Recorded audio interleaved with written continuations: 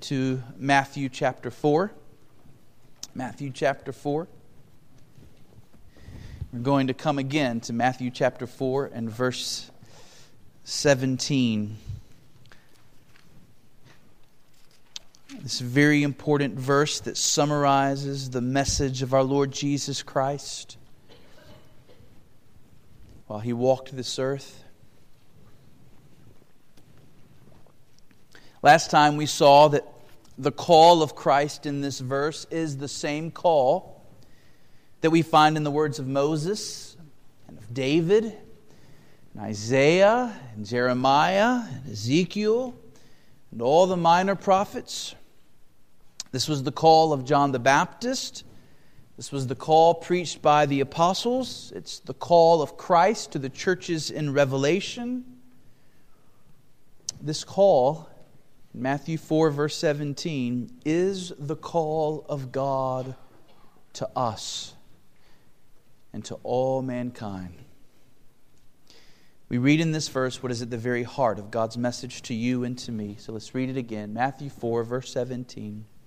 From that time, Jesus began to preach, saying, "Repent, for the kingdom of heaven is at hand." Now, we have already seen the reason that Jesus has given for us to repent. Namely, the kingdom of heaven is at hand. The great kingdom promised to Abraham, a kingdom with perfect land and a perfect people living under the rule of a perfect king. This is the kingdom that is now at hand. Jesus came to announce the kingdom. And He's been building this kingdom even up to our day.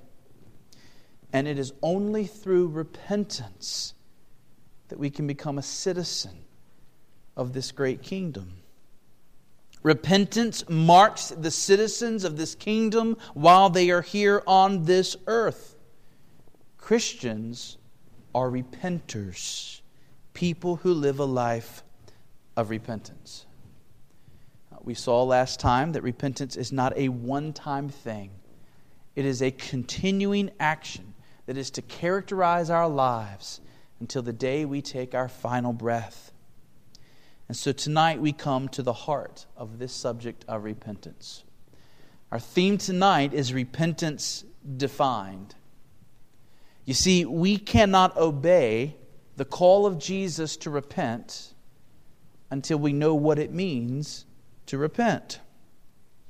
If I stand before you tonight and I call you all to be about the work of smircuffling, there is simply no way you can do that because you don't know what it is to smircuffle, I'm assuming.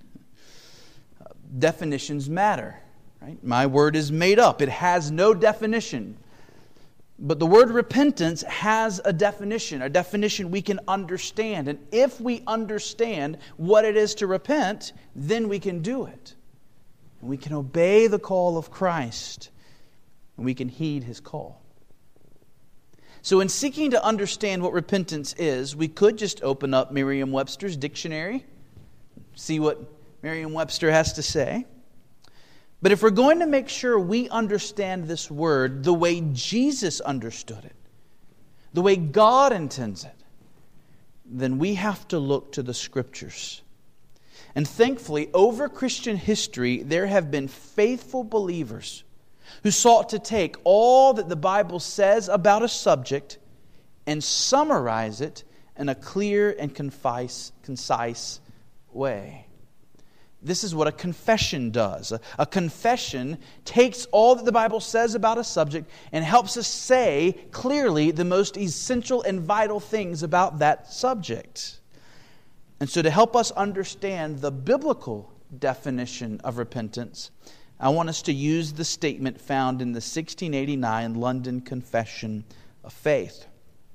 But before we look there, let me say one more word about why it is so important for us to define repentance correctly.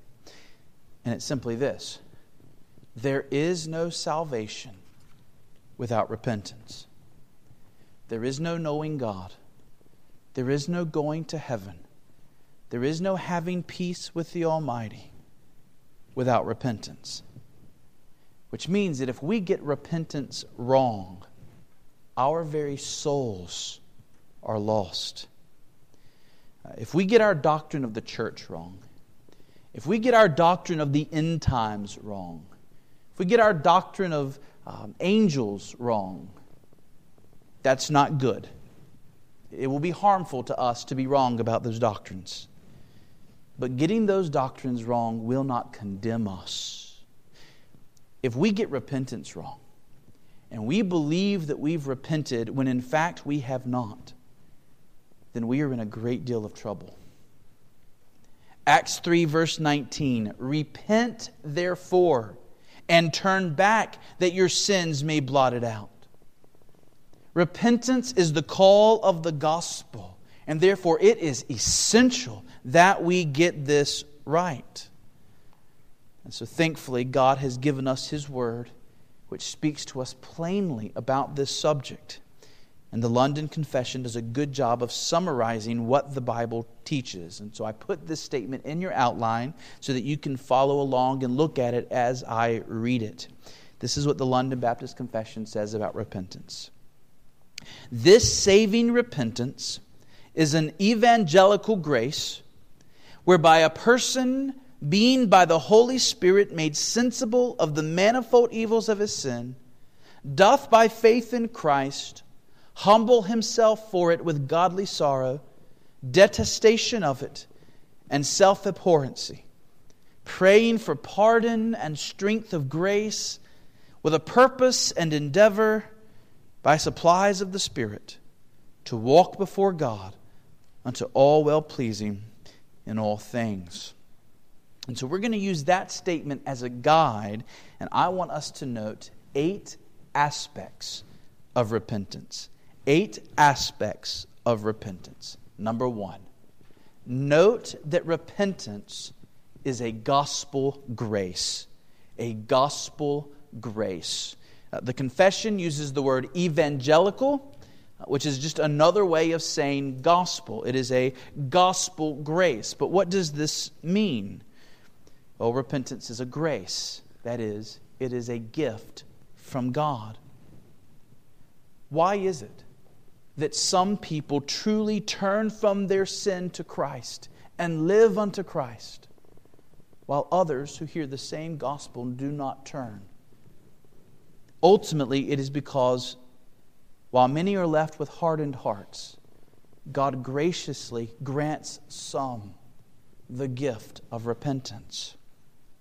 Zechariah 12 verse 10 says, "And I will pour out on the house of David and the inhabitants of Jerusalem a spirit of grace and pleas for mercy, so that when they look to me and on him whom they have pierced, they shall mourn for him as one mourns for an only child, and weep bitterly over him as one weeps over a firstborn." In other words, God promised in the Old Testament that there would be a day when His people would be given a spirit of grace, an undeserved spirit, a free gift from God to us. And when that Spirit comes upon us, what would it cause us to do? It would cause us to weep when we consider our God and when we consider Christ and how our sin put our Savior on the cross. People who treat their sins as something small will suddenly find themselves overcome with grief because of their sin. How? By the supernatural working of God. Repentance is a gift. Or listen to 2 Timothy 2, verses 24 and 25. Paul tells Timothy, "And the Lord's servant must not be quarrelsome, but kind to everyone, able to teach, patiently enduring evil, correcting his opponents with gentleness. God may perhaps grant them repentance, leading to a knowledge of the truth." So Paul says explicitly that through Timothy's proper behavior, through his treating people with love, through His speaking the truth to them in kindness, God might be pleased to grant them repentance.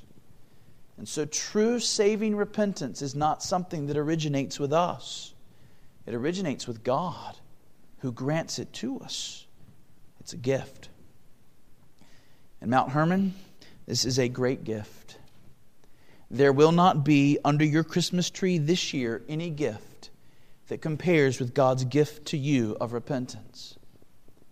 Let us not forget as we sit in this room tonight that there are millions groping in darkness, and we have been granted to see the light. Billions around us call evil good and good evil, but you've been given eyes to see the truth. Others are still living in the matrix of this world, seeing things in a false way. But you now see reality, things as they actually are. And because of this, you can now follow Christ down the road to holiness, while the rest of the world cannot. But what does the confession mean when it says that repentance is an evangelical grace or a gospel grace? And the answer is this: as wonderful as repentance is, it would not save you apart from the cross of the Lord Jesus Christ. Repentance is a gift that saves your soul. But it only saves your soul because Jesus went to the cross and bore the wrath of God for all who would turn from their sins. Repenting of your sins does not mean your sins go unpunished. It means that Christ bore the punishment for you. Because of Jesus, God is just to accept your repentance and to pardon every single one of your sins, past, present, and future. So first, repentance is an evangelical grace or a gospel grace. Number two, note that repentance includes the sight of sin. The sight of sin. Repentance begins with you and me coming to see our own sins. This is where it all starts. God, in His grace, draws our attention to sins we've committed so that we can own up to them and acknowledge them. We see this taught throughout the Scriptures. In Acts 26, verse 18, Paul says that Christ called him to go with the gospel to the Gentiles, quote, to open their eyes so that they may turn from darkness to light. This is where repentance always begins, with eyes being opened. In the parable of the prodigal son, the prodigal was blind. He's living an indulgent, immoral life until all of a sudden, cold, hard reality hits him. And by God's grace, we're told that he came to himself. Right? He had been in blindness, and all of a sudden he's there, he's with those pigs, and he looks and he thinks about what he's done, and he sees his sin. And we know he sees his sin because he says, if I go back to my father, perhaps he'll at least let me be a servant. Right? He knew he was guilty. There can be no repentance as long as we're living in denial. We cannot truly repent of any sin that we do not first acknowledge in our lives. Until you own it, you cannot repent of it. As long as we are refusing to acknowledge our sins, as long as we are blind to our sins, we are stuck in our sins. They will cling to us for the rest of our lives. This is why the miracle of Christ in the Gospel of John was so amazing. He healed a man born blind.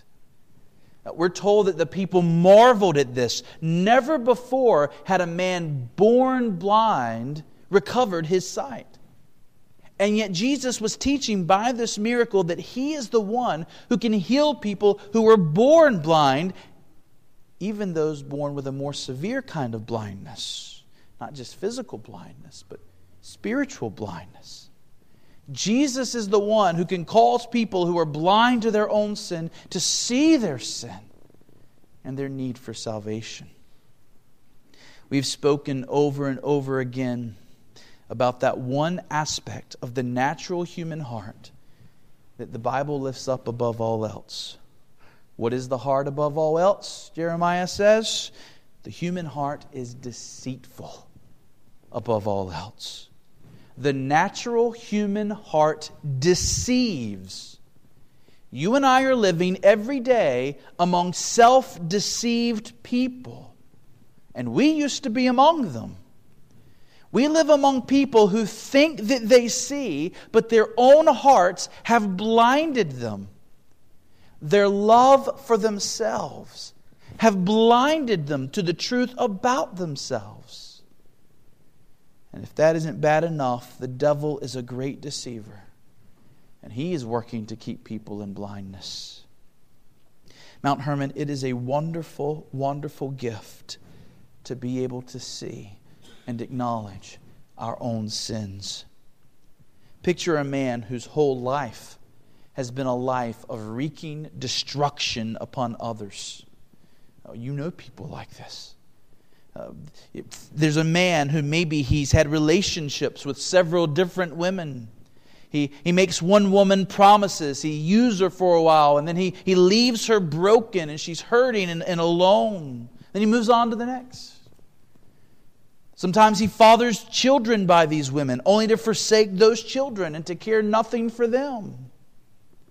And this man continues year after year, bringing pain and destruction into the lives of others. But he's so caught up in his own arrogance and his own self-love, he will not see what he's doing. In his mind, he's constantly the victim. In his mind, it's always someone else's fault. What will cause this man to stop what he's doing? He must be brought to see.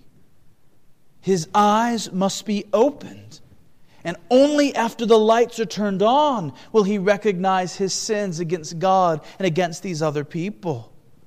Only after he sees can he stop and spare others from the kind of harm he's been bringing about. Only after he sees can he do something to make right all that he's messed up. No cancer can be dealt with well until it has been discovered.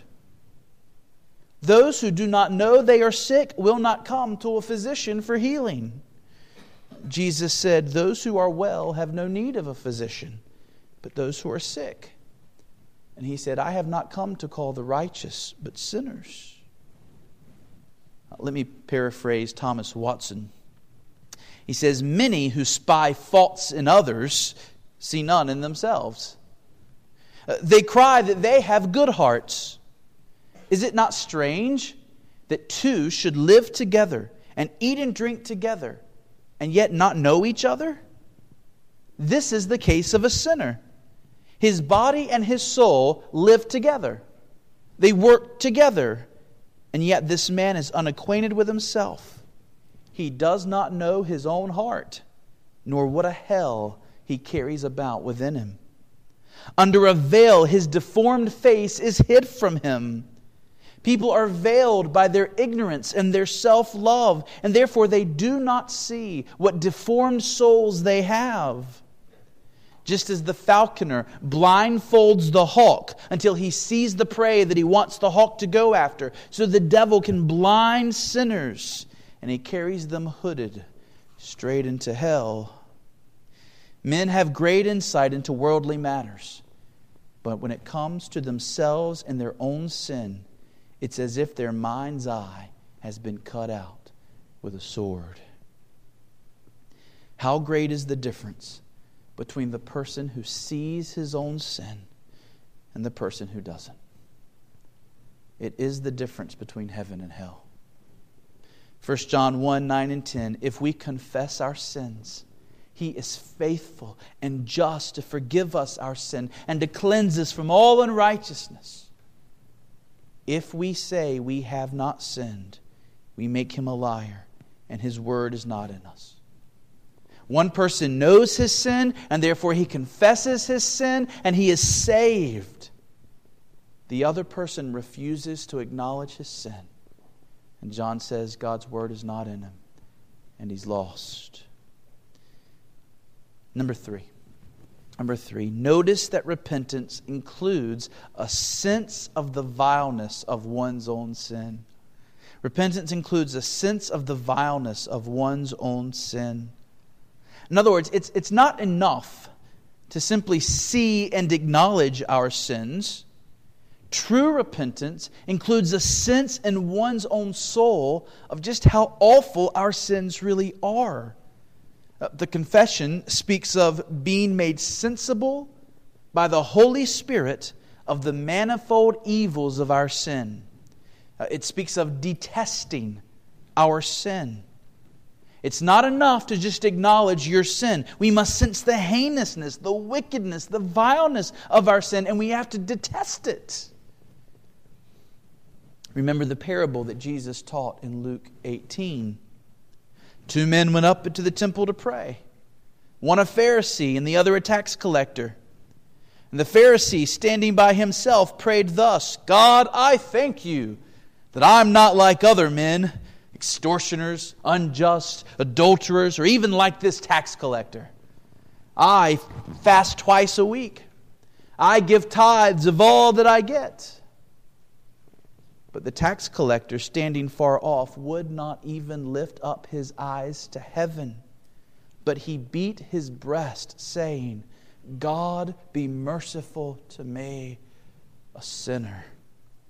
Jesus said, I tell you, this man went down to his house justified. The Pharisee represents the man still in blindness. Instead of confessing his sin, he boasts about himself before God. Don't ever boast about yourself before God. He boasts about all that he has done. Notice the tax collector. He doesn't just confess his sin. He is weighed down by the vileness of his sin. He has a sense in his heart of just how terrible his sins are. He beats his breast, we're told. He will not even lift up his eyes towards heaven. So great is this man's apprehension of the sheer majesty of God and the holiness of God and the vileness of his own sin, he dared not even look up. And this is a picture of true repentance, Jesus says. Without this sense of how terrible our sins are, all of our repentance will be sheer hypocrisy. If we simply confess our sins without actually hating our sins, we are putting on a charade. There have been many people in the history of the world who acknowledge their sins only because they were convinced that they had to acknowledge them to go to heaven. But even as they acknowledged their sins, they weren't torn up over them. They had no sense that their sins are really all that bad. Friends, true repentance leads to true salvation. Sham repentance leads to a sham salvation. We must not think that we can confess our sins one moment and then continue to love and live in our sins the next. We must not be like that wicked teenager who acts like a well-behaved young man or young woman when the parents are around, but becomes completely different when the parents are not around. That teenager isn't pursuing holiness from the heart. That teenager is putting on a show for his or her parents. When the parents are gone, the teenager shows that he or she still loves sin and indulges in it. How many just like that have acknowledged their sins before God when they had to, or in order to gain some worldly advantage or under pressure, but without actually hating the sin itself? How many times have we seen some politician admit some terrible sin and publicly apologize, and everybody rolls their eyes because we know the politician is truly only sorry that he got caught? Real repentance must include a real sense of how terrible one's own sin is. Have you ever heard of foxhole religion? I fear this is what a lot of people in our culture have. In a foxhole, With gunshots blaring and bombs blasting all around, many a soldier has suddenly made a vow in that moment to turn to God from sin.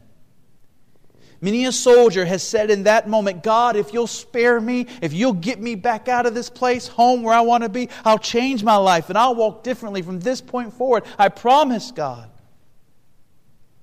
But almost as many as have made that vow have gone back to their old ways of life after God spared them, because they didn't have any real hatred of their sin. They were repenting for the sake of self-preservation. They were trying to manipulate God, but there was no real change of heart.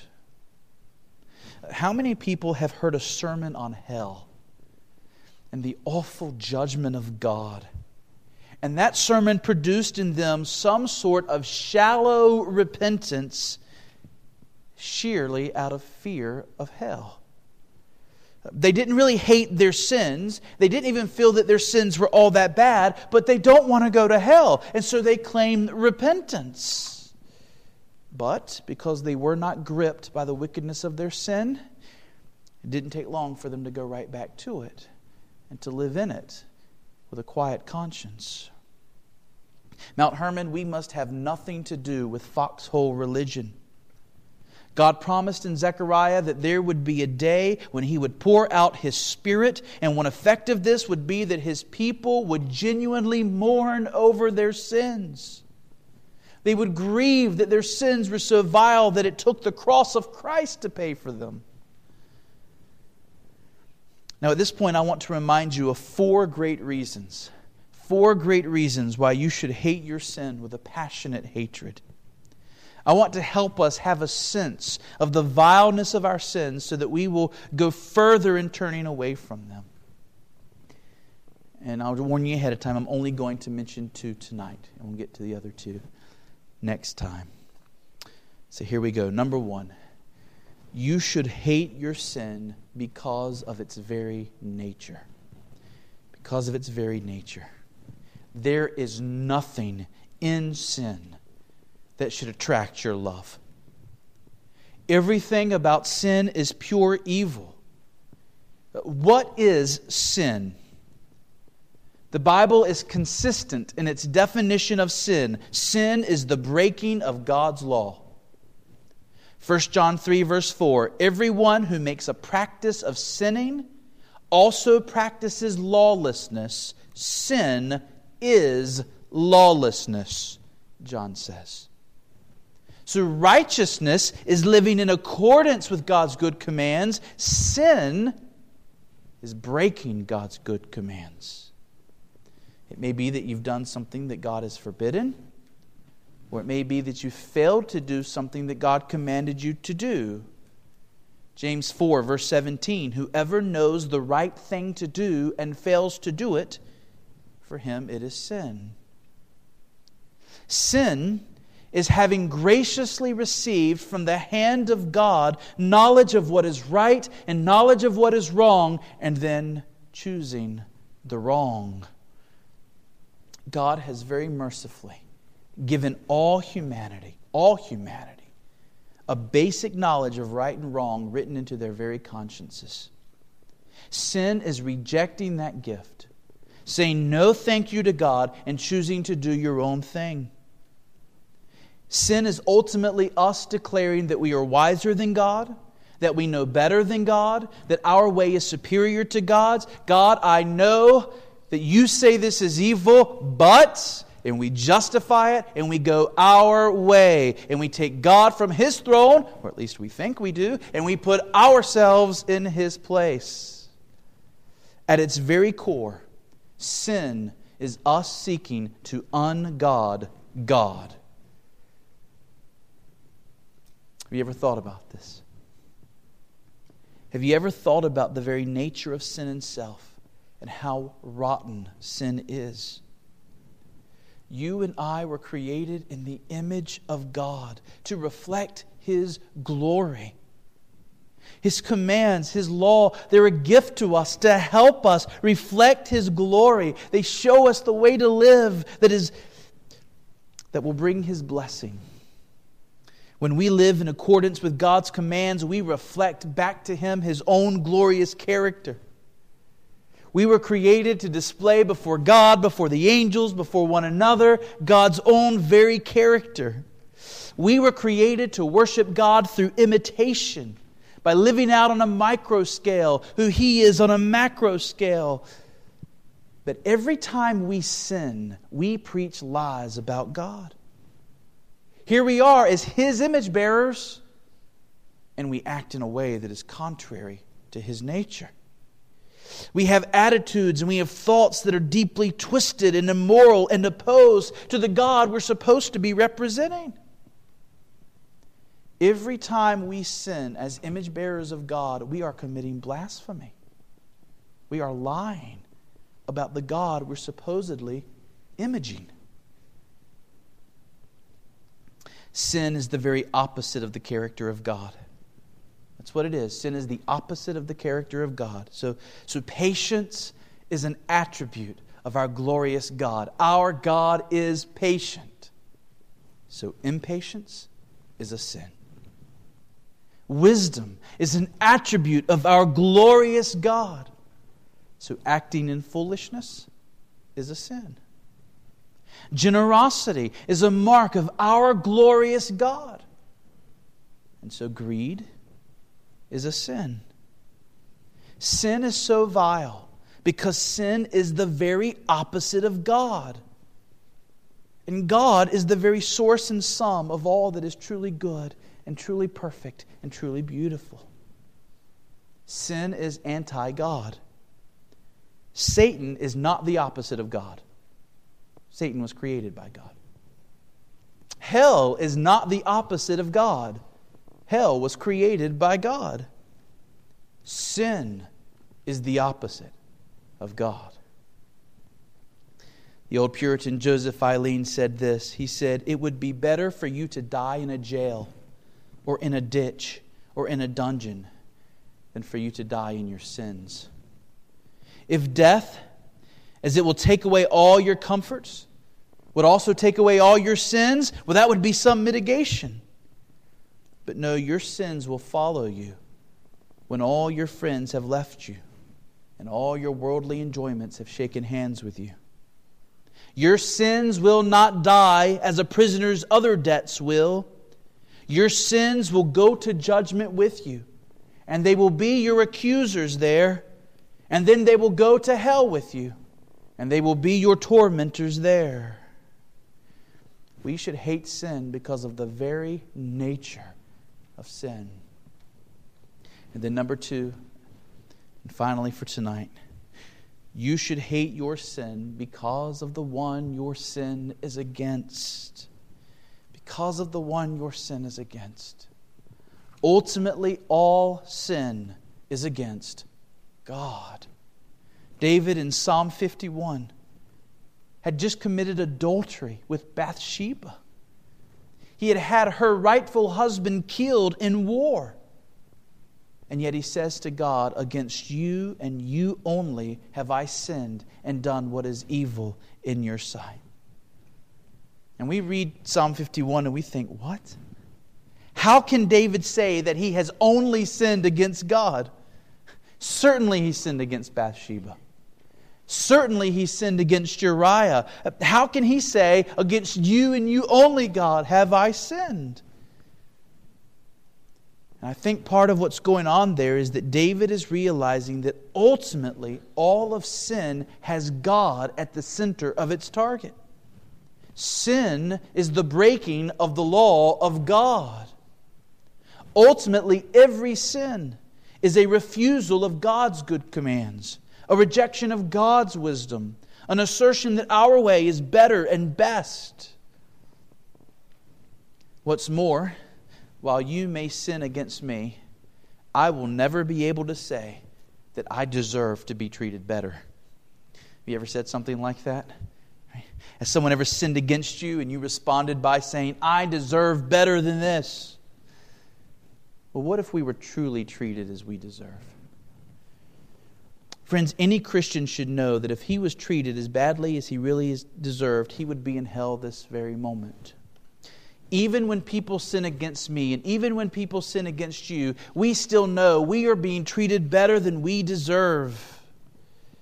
Romans 8:28 tells me that even those sins of people against me will ultimately be worked for my good. Joseph said in Genesis, what my brothers meant for evil, God meant for good. There is one, though, who can say of every sin ever committed against him, I deserve better. And that's God.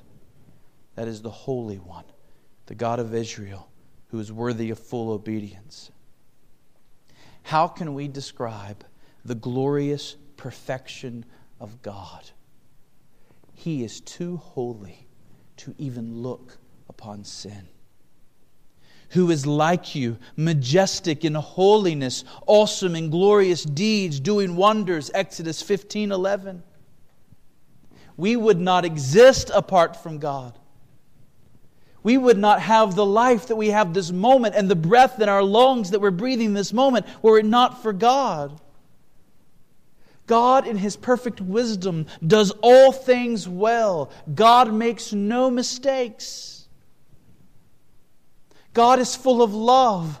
He is an ocean of love. He's ready to receive every sinner who will turn to Him for help. Every day as people forget about God, He has not forgotten them, but has numbered every hair on their heads. And dare we forget that this is the God who not only cares about us, but He is the God who flung out the galaxies with the tip of His fingers. He governs the rotation and orbit of every planet. He holds the universe in His hands.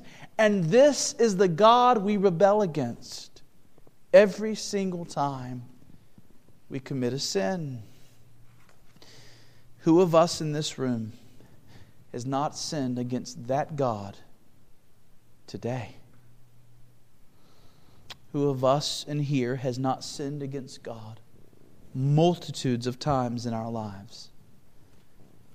And who of us in this room does not deserve the eternal torments of hell?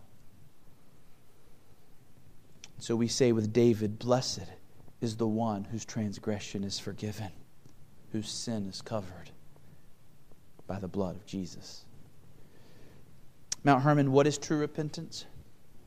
It is a gospel grace given to us by God. It includes our eyes being open so that we see our own sin, and it causes our hearts to have a real sense of how vile our sin really is. And only because of this are we actually moved to turn from sin to do what is right. We'll pick up there next time. Till then, let us pursue a life of repentance for the glory of our Savior, that our lives might better bring glory to Him. Let's pray.